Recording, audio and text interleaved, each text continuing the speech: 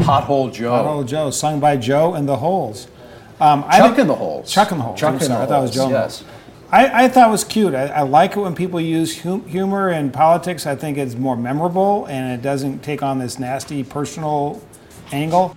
Stay tuned. That's just part of what's ahead in our bonus content following this week's edition of In Focus. Exploring the issues that matter most in Indiana. This is In Focus with Dan Spieler. This weekend, Governor Eric Holcomb is in Europe, working to recruit global business to the Hoosier State.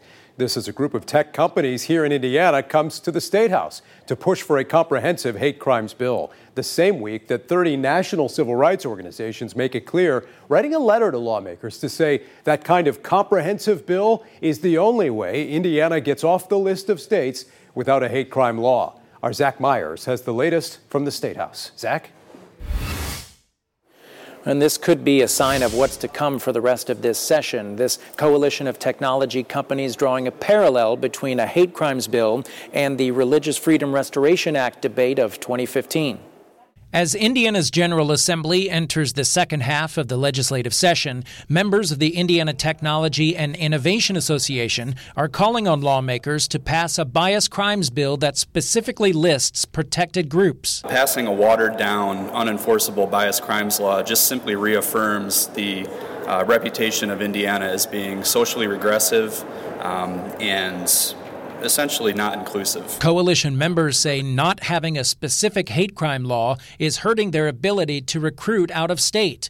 One CEO said Indiana companies are in a death match for talent in other states. There are not enough skilled workers to fill the jobs that we're creating every day, and so we can't afford to have anything be a barrier to that talent and recruitment. I'm worried that if we don't do this, we will have another RFRA on our hands, but this time it could be worse because it'll be a second black eye on the state. Representative Greg Steuerwald authored the House version of the bias crimes bill and is House co-sponsor of the Senate version. He says more general language without a list allows a judge to consider all forms of bias. And he says parallels to the Religious Freedom Restoration Act debate are off base. No, that's not a fair comparison at all. What we're trying to deal with here is making sure that every form of hate is covered, and that's exactly what we intend to do. The comments come as Governor Eric Holcomb travels to Europe on a mission to bring business back to Indiana. He wants an Indiana hate crime law that includes a specific list of protected groups. I say that coming from A, it's the right thing to do, and B, it does, in terms of our business community, matter. There's pretty strong opposition to it at this point. I don't know where we're going to end up, but I do believe that the common goal for everybody is that there's no form of hate excluded. Reporting for In Focus, I'm Zach Myers. All right, Zach, thanks. This week we also spoke with legislative leaders on both sides of the aisle, including House Speaker Brian Bosma. It's not going to be a RFRA situation. We're going to find a solution, I hope. It's just entirely different. I was in the eye of that storm, and it's an entirely different field from that. But we are working toward a solution.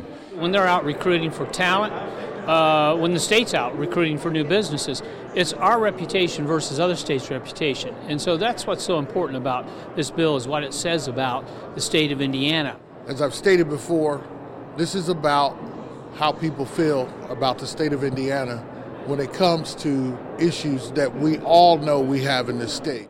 So again, the governor in Europe, but before he left for Europe, Governor Holcomb stopped in Washington for a meeting with President Trump and the American Workforce Policy Advisory Board. The inaugural meeting featured the CEO of Apple and was also chaired by Ivanka Trump, who of course has been in the news a lot this week as well. Meantime, many of the headlines in D.C. are still centered on Michael Cohen, Paul Manafort's sentence, and a deepening divide in both parties over some pretty heated issues in the news. As controversies encircle the White House, both major parties find themselves divided over some fundamental questions. For Republicans, how to handle the president's declaration of a national emergency. A number of lawmakers say it's unconstitutional and nothing more than an attempt to bypass Congress to get more funding for the border wall. Next week, the Senate's set to vote on a bill passed by the House that would block the emergency declaration. It is a crisis, an emergency. It needs to be fixed. Indiana Senator Mike Braun has already come out in support of the president's national emergency, but other Republicans aren't so sure. This past week, Mitch McConnell acknowledged the bill blocking the declaration should have enough support from Republicans to pass. The question here in Indiana, whether Senator Todd Young will vote for the bill. Here's what he told us last month about the possibility of a national emergency. Any funding legislation, of course, has to be consistent with the Constitution. That's always been my threshold. That will continue to be my threshold. I haven't made up my mind with respect to the emergency declaration. I, of course, want to make sure that whatever I do is consistent with the law and Constitution. Meantime, Democrats are also divided over whether it's still too soon to pursue impeachment. This past week, a freshman lawmaker said it's time to start the impeachment proceedings. It's so critically important. But other leading Democrats are urging caution. Impeachment is premature at this moment. This as House lawmakers seek documents from more than 80 Trump associates and government agencies, and as the president's former lawyer, Michael Cohen, went back to the House Intelligence Committee for another closed-door session. I believe that all of the members were satisfied with the statements and the responses that I gave to them. This as Democrats also debate the Green New Deal, the overall direction of the party ahead of 2020, and the best way to deal with controversial comments from another freshman lawmaker, setting off a contentious debate on Capitol Hill. That we do not, one, accept that language, believe in that type of language. Congressman Andre Carson tweeting, religious intolerance against all faiths must be condemned. I spoke with the congressman on a range of topics on Friday. For Democrats this week, a lot of questions centered around the direction of the party, how to handle some of these controversies that come up, and how aggressively to investigate the president and his inner circle. I'll start there. You were in the Intel Committee hearings. Are these topics being pursued too aggressively, or does the information you've been getting from Michael Cohen warrant further scrutiny? Well, I think that Michael Cohen has been very cooperative with the committee, which we appreciate before he serves his sentence.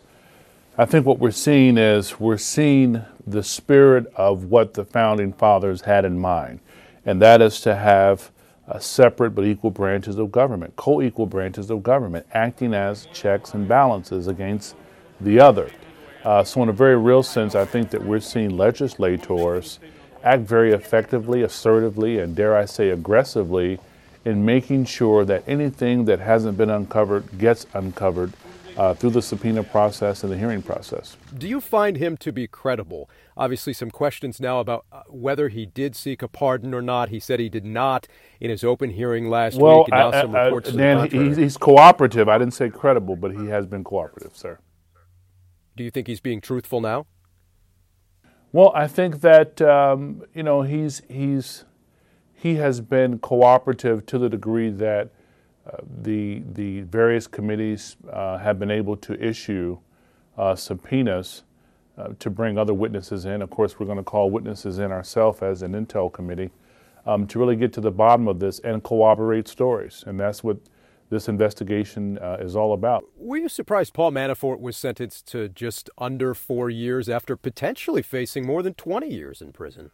Yeah, there seems to be inequity at play, but also, a lot of people are saying this is just a slap on the wrist, and it's unfortunate. It's clear that Manafort's team is, in a sense, dog whistling to the Trump administration and President Trump himself to get a pardon, a presidential pardon. And the Trump organization has operated almost like a mafia of sorts. And kind of this mob mentality is something that the American people don't want. They don't have a stomach for. They want leadership that is firm, that is dedicated to their concerns, and willing to work across the aisle without stirring the pots of confusion and discontent. You've said before you're, quote, on the doorstep of impeachment, but a lot of party leaders are shying away from statements like that. Where is all of this headed? Well, that remains to be seen. We've yet to see Director Mueller's report. The Intel Committee, we're still doing our due diligence in bringing in the appropriate witnesses to interview them, to look and see the influence that Russia had in the Trump campaign, in the Trump apparatus, and even the Trump administration and the other committees are doing a similar job. And so we have a very multi-pronged approach in terms of unearthing and getting to the root of all that went wrong, criminal, unethical, or otherwise, with the Trump team. How about the discussions in your party over how to handle controversies like the comments from Representative Omar? The resolution eventually included a broader list of concerns, and you issued a joint statement about that and tweeted about it as well Thursday, saying, "We sent a clear message that House Democrats are united in our shared opposition to hatred and bigotry, but we can't stop here." Are you frustrated at all over the way this whole thing played out? Well, I think it presented a great opportunity for members of Congress to get a better understanding of one another. This produced a series of dinners and dialogues between Muslim, Jewish, Christian members of Congress. There were some Native American members, some members of the LGBTQ caucus who were there, of which I'm a co-founding member, and others from across the religious and ideological spectrum and secularists who were there to talk about our own personal journey. And when you get a deeper understanding of a person's personal history, regardless of their race, religion, or philosophical views, we'll see that we kind of see that we're not that dissimilar. All right, more of that interview on our website. Coming up next this Sunday in Focus, we're talking about Mayor Pete Buttigieg running for president in the spotlight tonight. And also ahead, we're looking at the Curtis Hill controversy and a new initiative to identify sexual abuse. Next.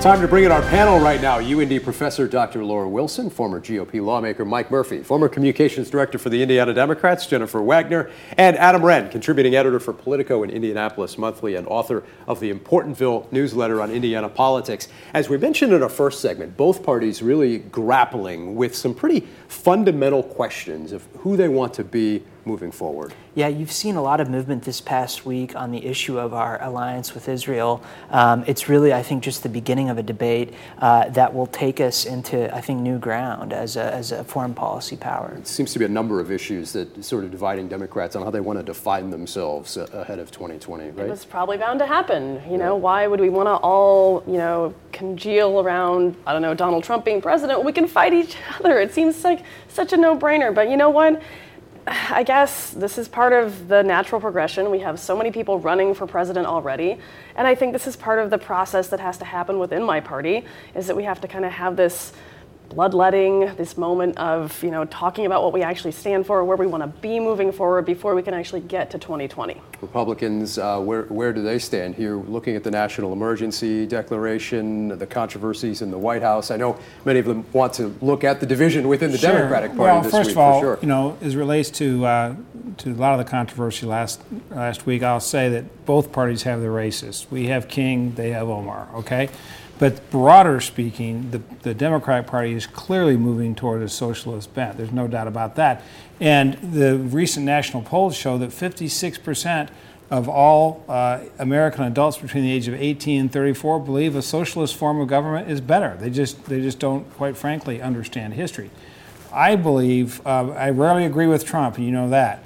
But when he spoke to CPAC last week, he was talking about the new Green Deal. He said, please, to the Democrats, keep pushing it, because that kind of policy will assure his reelection. These are pretty sensitive topics, obviously, when you're talking about identity politics. They are. There's a lot of stuff that's dividing both parties, and I think that's the challenge of having a two-party system when the fact is we're not a two-party country. There's a lot of differences within the Democrats that we've seen, and same thing with the Republicans, and it's which party can come together and kind of coalesce of those, which will be most successful in the end. Paul Manafort's sentence, a little lighter than people expected. That's surprising to you guys?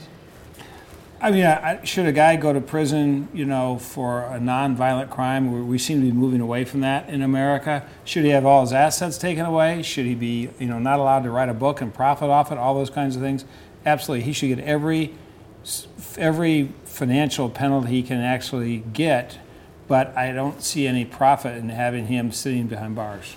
I mean, where was that sort of thinking when it comes to mandatory minimums for African Americans who sold marijuana? I mean, you would be worse off working on behalf of an oligarchical country and oligarchs doing terrible crimes than doing a low-level drug deal. I think, given this sentence. I absolutely agree with you, but my mom taught me 2 wrongs don't make a right. Right, so I agree with you, and I also agree with myself. A lot of debate here, no doubt, about the former campaign chair and the sentence he received. Meantime, tomorrow, as Indiana Republicans gather for their spring dinner, they'll hear from some other big names in Indiana, in national politics, I should say, including another former Trump campaign chair, Corey Lewandowski, with a lot of talk already about the 2020 campaign. Speaking of 2020, tonight, a moment in the spotlight for South Bend Mayor and presidential hopeful Pete Buttigieg. He finally gets his CNN town hall tonight at 9 o'clock, appearing after a couple other candidates.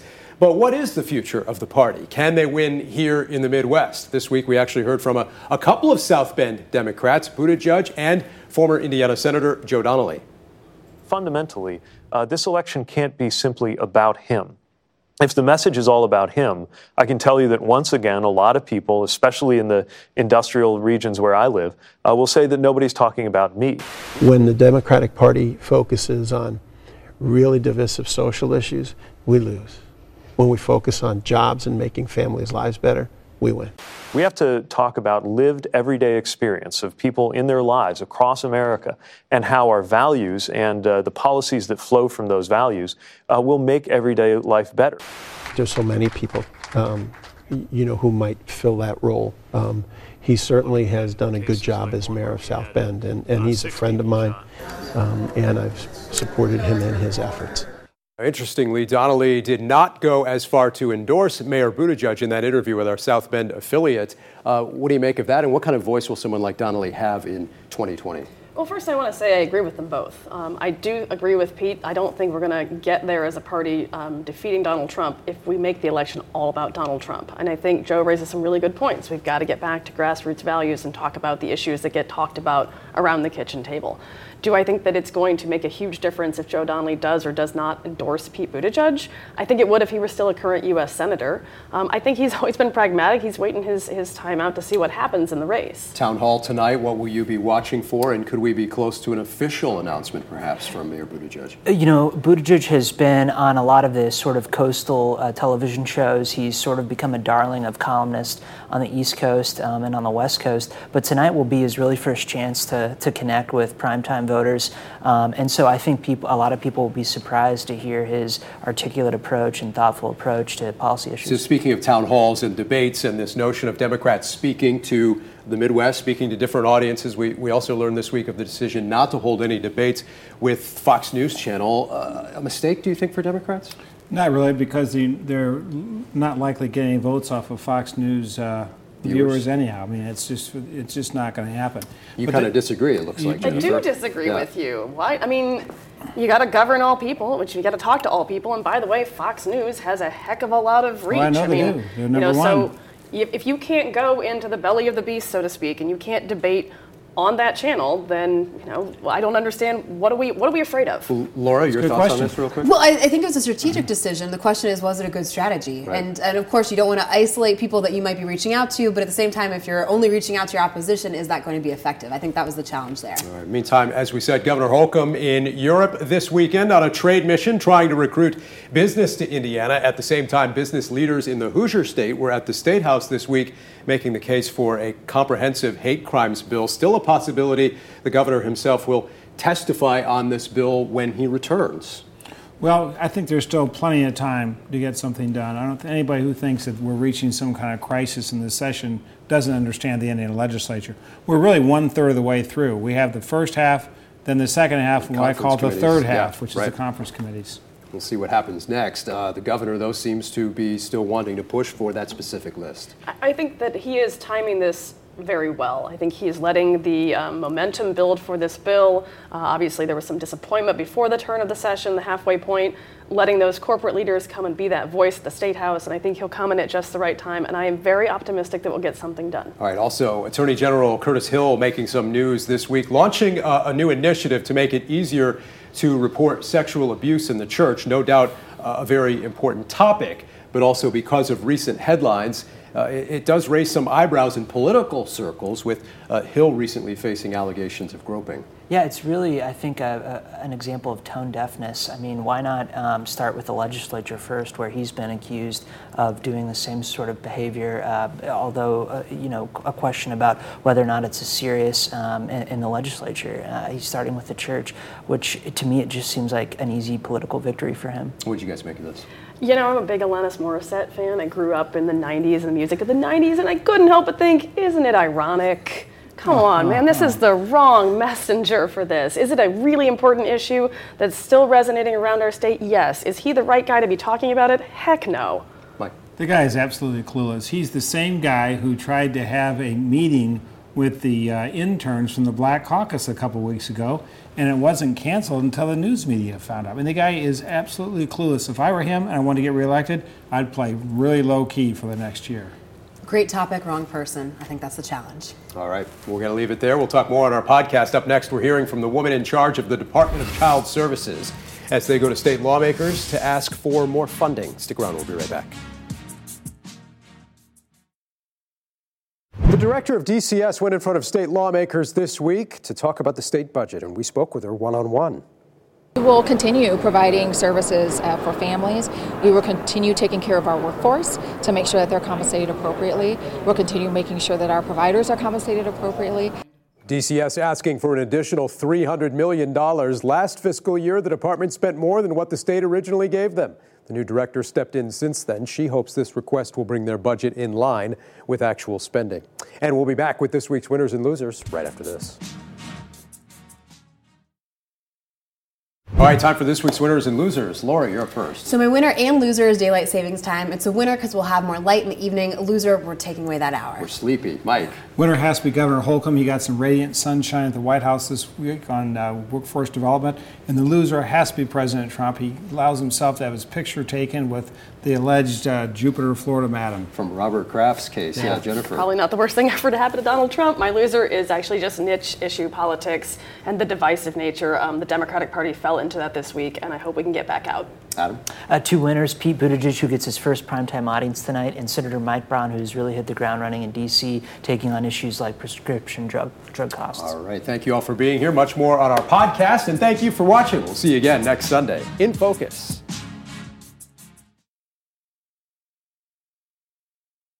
All right, talking on the podcast, we didn't get a chance to talk about the race for mayor. Of course, State Senator Jim Merritt challenging, among other Republicans who might still take him on in the primary here, hoping to take on Mayor Joe Hogsett this fall. Potholes have been a big issue, and the Marion County Republicans, Mike, have put out a sort of a catchy little jingle, music video this week, calling the mayor Pothole Joe. Pothole Joe, sung by Joe and the Holes. Chuck in the Holes. Chuck in the Holes. Chuck in the I thought it was Joe. Yes.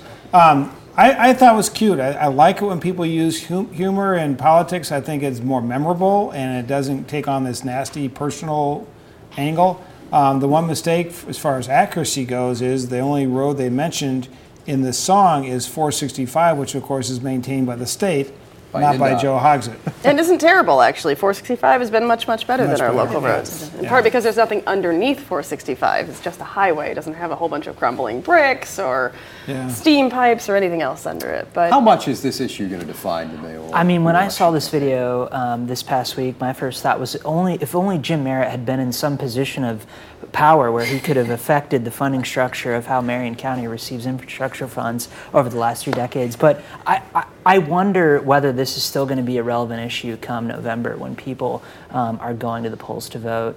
If the election were this week, I think it would probably be pretty significant. But I think people forget easily over a period of time. It's one of those very personal issues, I guess, that affects everybody, right? Everybody drives through potholes. Yeah, and right? I would go to Adam's point, will they remember? I personally think they will because potholes have been so bad this year, granted the winter. And last year really even worse. Yeah, and so it doesn't feel like anything has changed. I think that's Merritt's strongest argument is like, has your life improved in the last 4 years? If it hasn't, you should be voting for me. The thing I like about an ad like this is that it's catchy, it's cute, but implicitly it is political. I mean, it's getting at a policy issue. And even if we think like homelessness doesn't matter to me because I live in the suburbs, or what's going on in this area doesn't matter to me, crime doesn't matter to me because I live wherever, potholes are something I think universally in Indianapolis we all experience on a daily basis. But Hogsett seems to be somewhat oblivious to the problem. You know, he was on TV a few weeks ago saying, well, you know, the snowstorms, the snowstorm was a surprise. I thought they hit on that in this same. Well, and I thought, why didn't he just watch Chris Wright? There'd be no surprises. That's right. We had the forecast correct, as always, right? I think they were, in fact, following some National Weather Service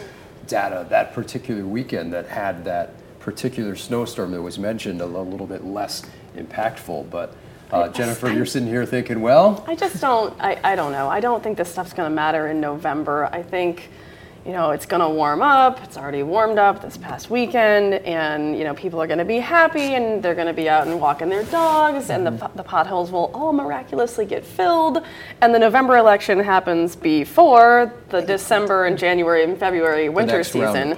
So, is it a big deal? Absolutely. I mean, I've had a number of Uber or Lyft drivers who said they've broken multiple, or had multiple flat tires, one broken axle. It's a big deal. But we forget so quickly as human beings. And the city, I'm told, because I haven't filed a claim, but the city, I'm told, denies about 90-some% of these claims because you have to be able to prove exactly which pothole and that it was already on their list. Yeah, I mean, it's very few cases actually. If I were Joe Hogsett and I wanted to get reelected, I'd have DPW writing checks about every 2 minutes to somebody that broke it, because at least they'd feel like they got some satisfaction. Then you call the mayor, just in the song, you call the mayor's hotline, you get it put on hold forever. It's just not a good election year practice. It's kind of like the old dictum: a chicken in every pot, a check for every pothole. That's right. Very good. It's one of those songs. And it worked out well for Herbert Hoover. Right there you go. Clearly, this bodes well. If you haven't watched that video yet, the song just kind of sticks in your head too. It does. Yeah, right? It sort of echoes the song that was in The Ballad of Buster Scruggs, the Coen brothers film that hit Netflix in December, which called Surly Joe. Seen here, right? No, sadly. I'm too busy watching Real Crime.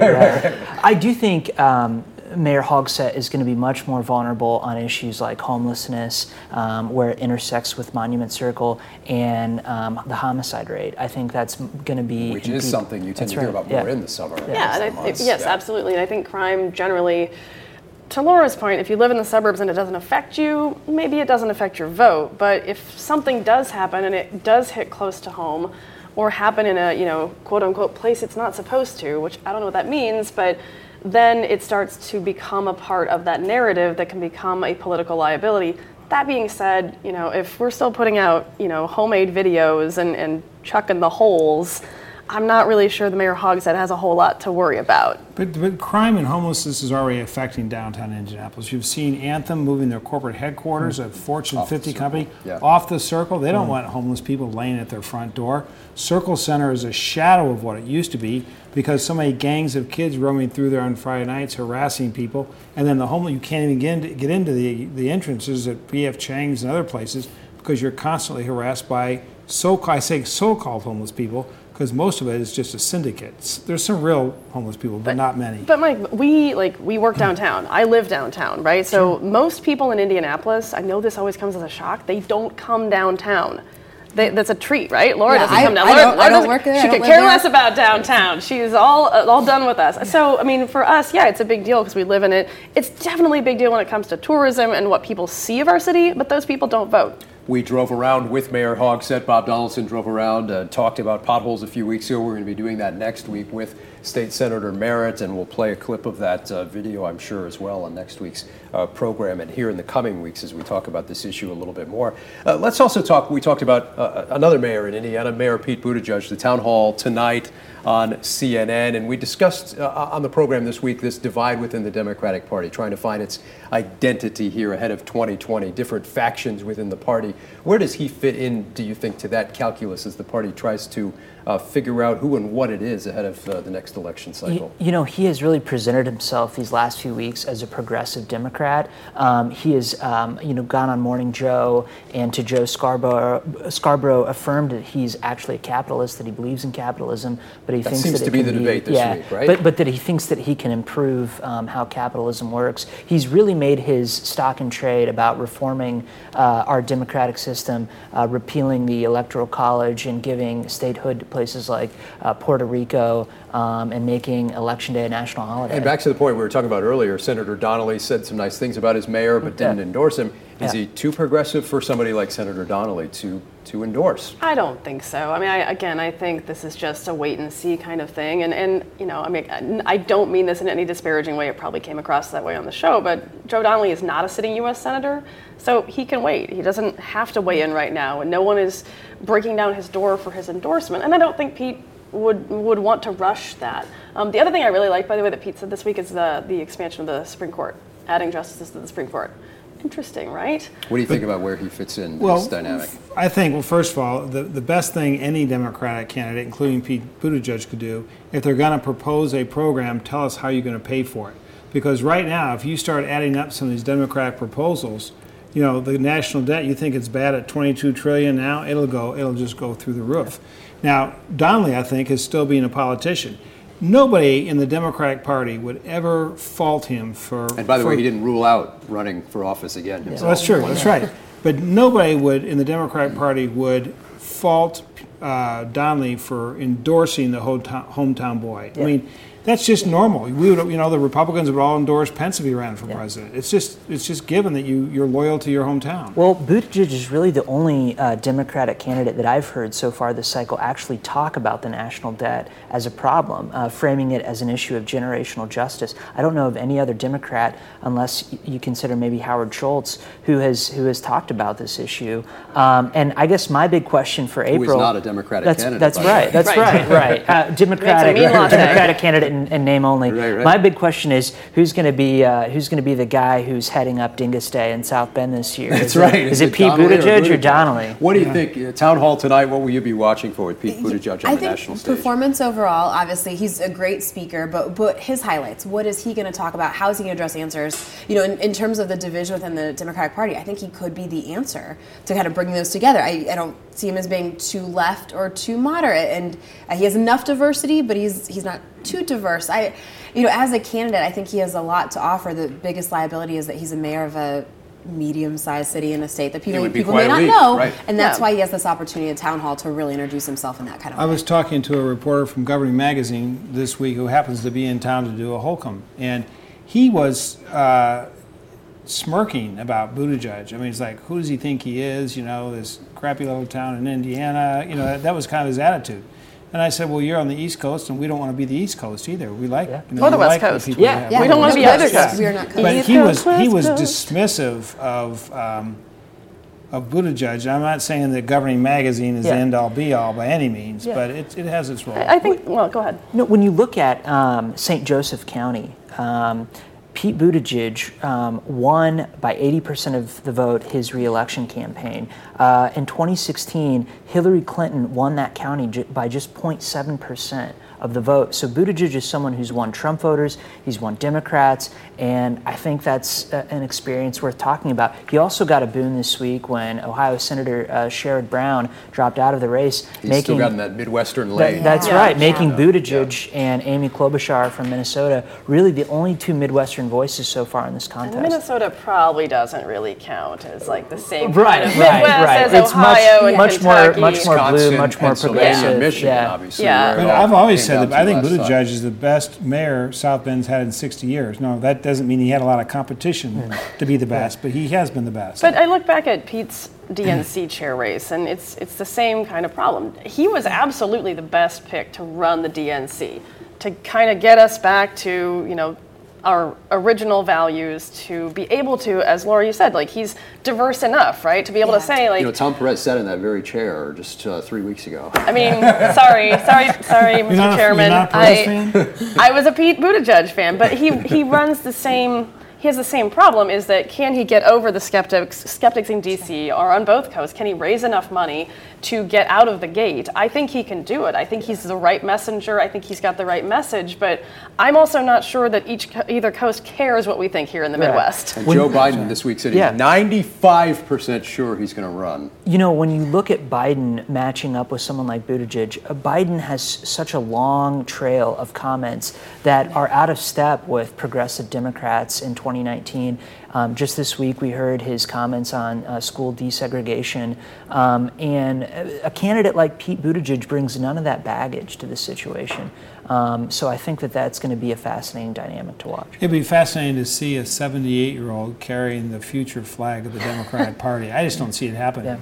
And of course, Buttigieg, might be somebody, he's a mayor of a small town, as you pointed out.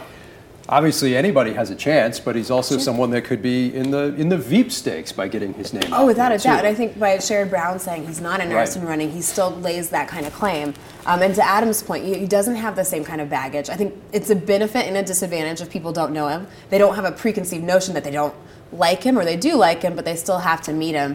And without a doubt with Biden, especially after the Kavanaugh hearings and the comparisons with Thomas and then Biden having led the Senate Judiciary Committee, there's so much there that's just going to weigh him down. And of course, age isn't to be discussed. I'll go on record right now saying that I think the Democratic ticket is going to be Kamala Harris at the top and Pete Buttigieg as her Veep Stakes candidate. Oh, that's a bold prediction here bold in March of 2019. Are you willing to bet your Fox 59 coffee cup on that? I will absolutely. Can I have it? When was it? I remember the clip we've played so many times from, I think, late 2015. When you said the same kind of thing. I go on record and I say Donald Trump will be the Republican nominee. And I was right, so I hope you're right. That's right. Let's talk about Governor Eric Holcomb, too. You mentioned, obviously, really big week for him. He is overseas trying to bring in business. Also spent some time at the White House talking about workforce development and had a moment there. It was picked up on Fox News Channel where he was there in the White House talking with President Trump. Yeah, he's been named to Ivanka Trump's, whatever it's called, National Workforce Council, whatever. With Tim Apple. Yeah, with Tim Apple. But there's no doubt, and just a week prior to that, Holcomb was recognized by one of the major national magazines as being the leader in workforce development at the state level in the United States. So there's no doubt that Holcomb is a leader in that area. He's pushing hard, making great progress, working with the private sector and Ivy Tech and Vincennes. I mean, the mountain we have to climb, not only just in Indiana but nationwide, in getting the next generation of workforce ready. They say that 40% of our jobs are going to disappear in the next 15 years.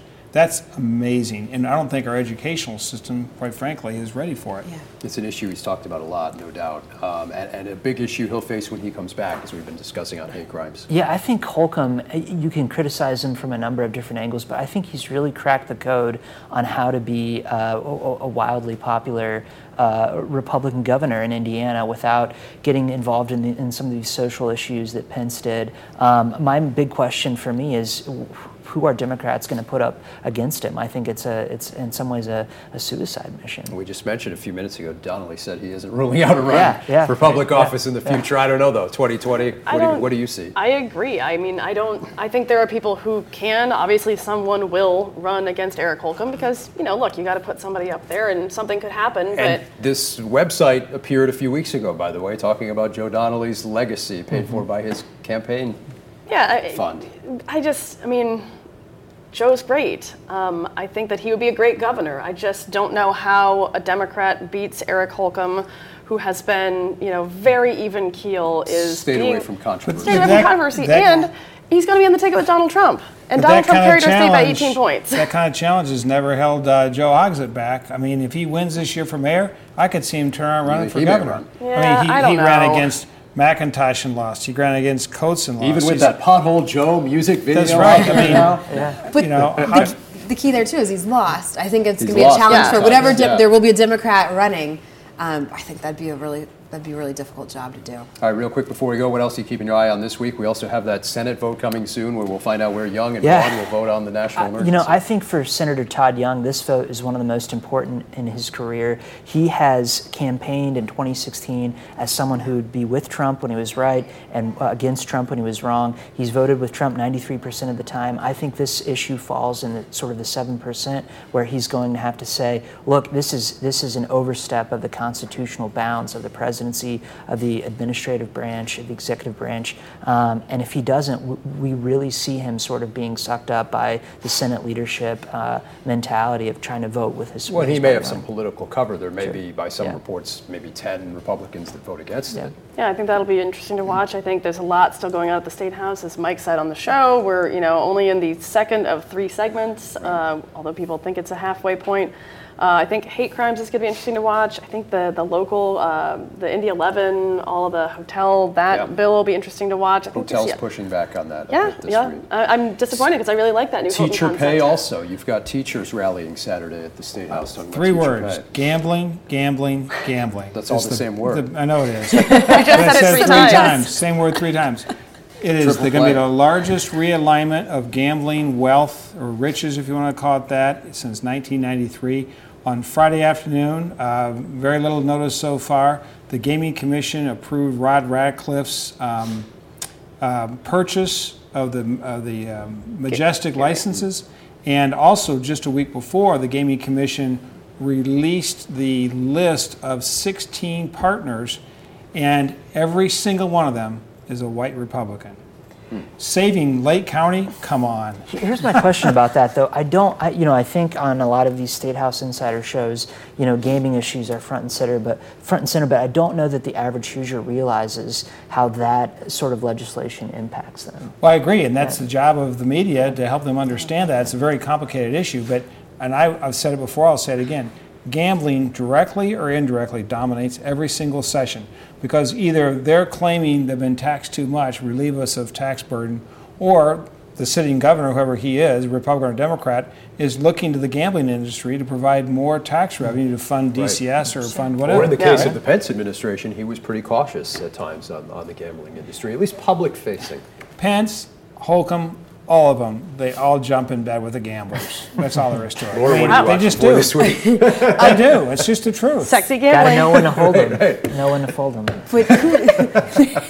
That's really nicely done. There's too much money involved. You cannot avoid being in bed with the gamblers. Well, and in terms of an issue where money's involved, but it's not as clear with the Senate Bill 12, the hate crimes legislation, and I think that's an opportunity for Eric Holcomb. That could also be a liability for him. And I know people are panicking about it. We're not near through. The fact that the provisions were stripped out, and then you had people who authored it take their names off of it, and now it's been tossed over to the House. The Chamber of Commerce releases these weekly emails, and the very bottom of it, in very small font, said, "We don't support this anymore because it's not going to get us off the list of states that don't have this kind of legislation." Right. So I think that one, and it does have indirect money consequences. Especially in terms of all the conventions that could come here or may not come here. Right. That one's a really important one in the state. A lot to watch out for in the week ahead. Laura Wilson, Mike Murphy, Jennifer Wagner, Adam Wren. Thanks as always. We'll see you next week.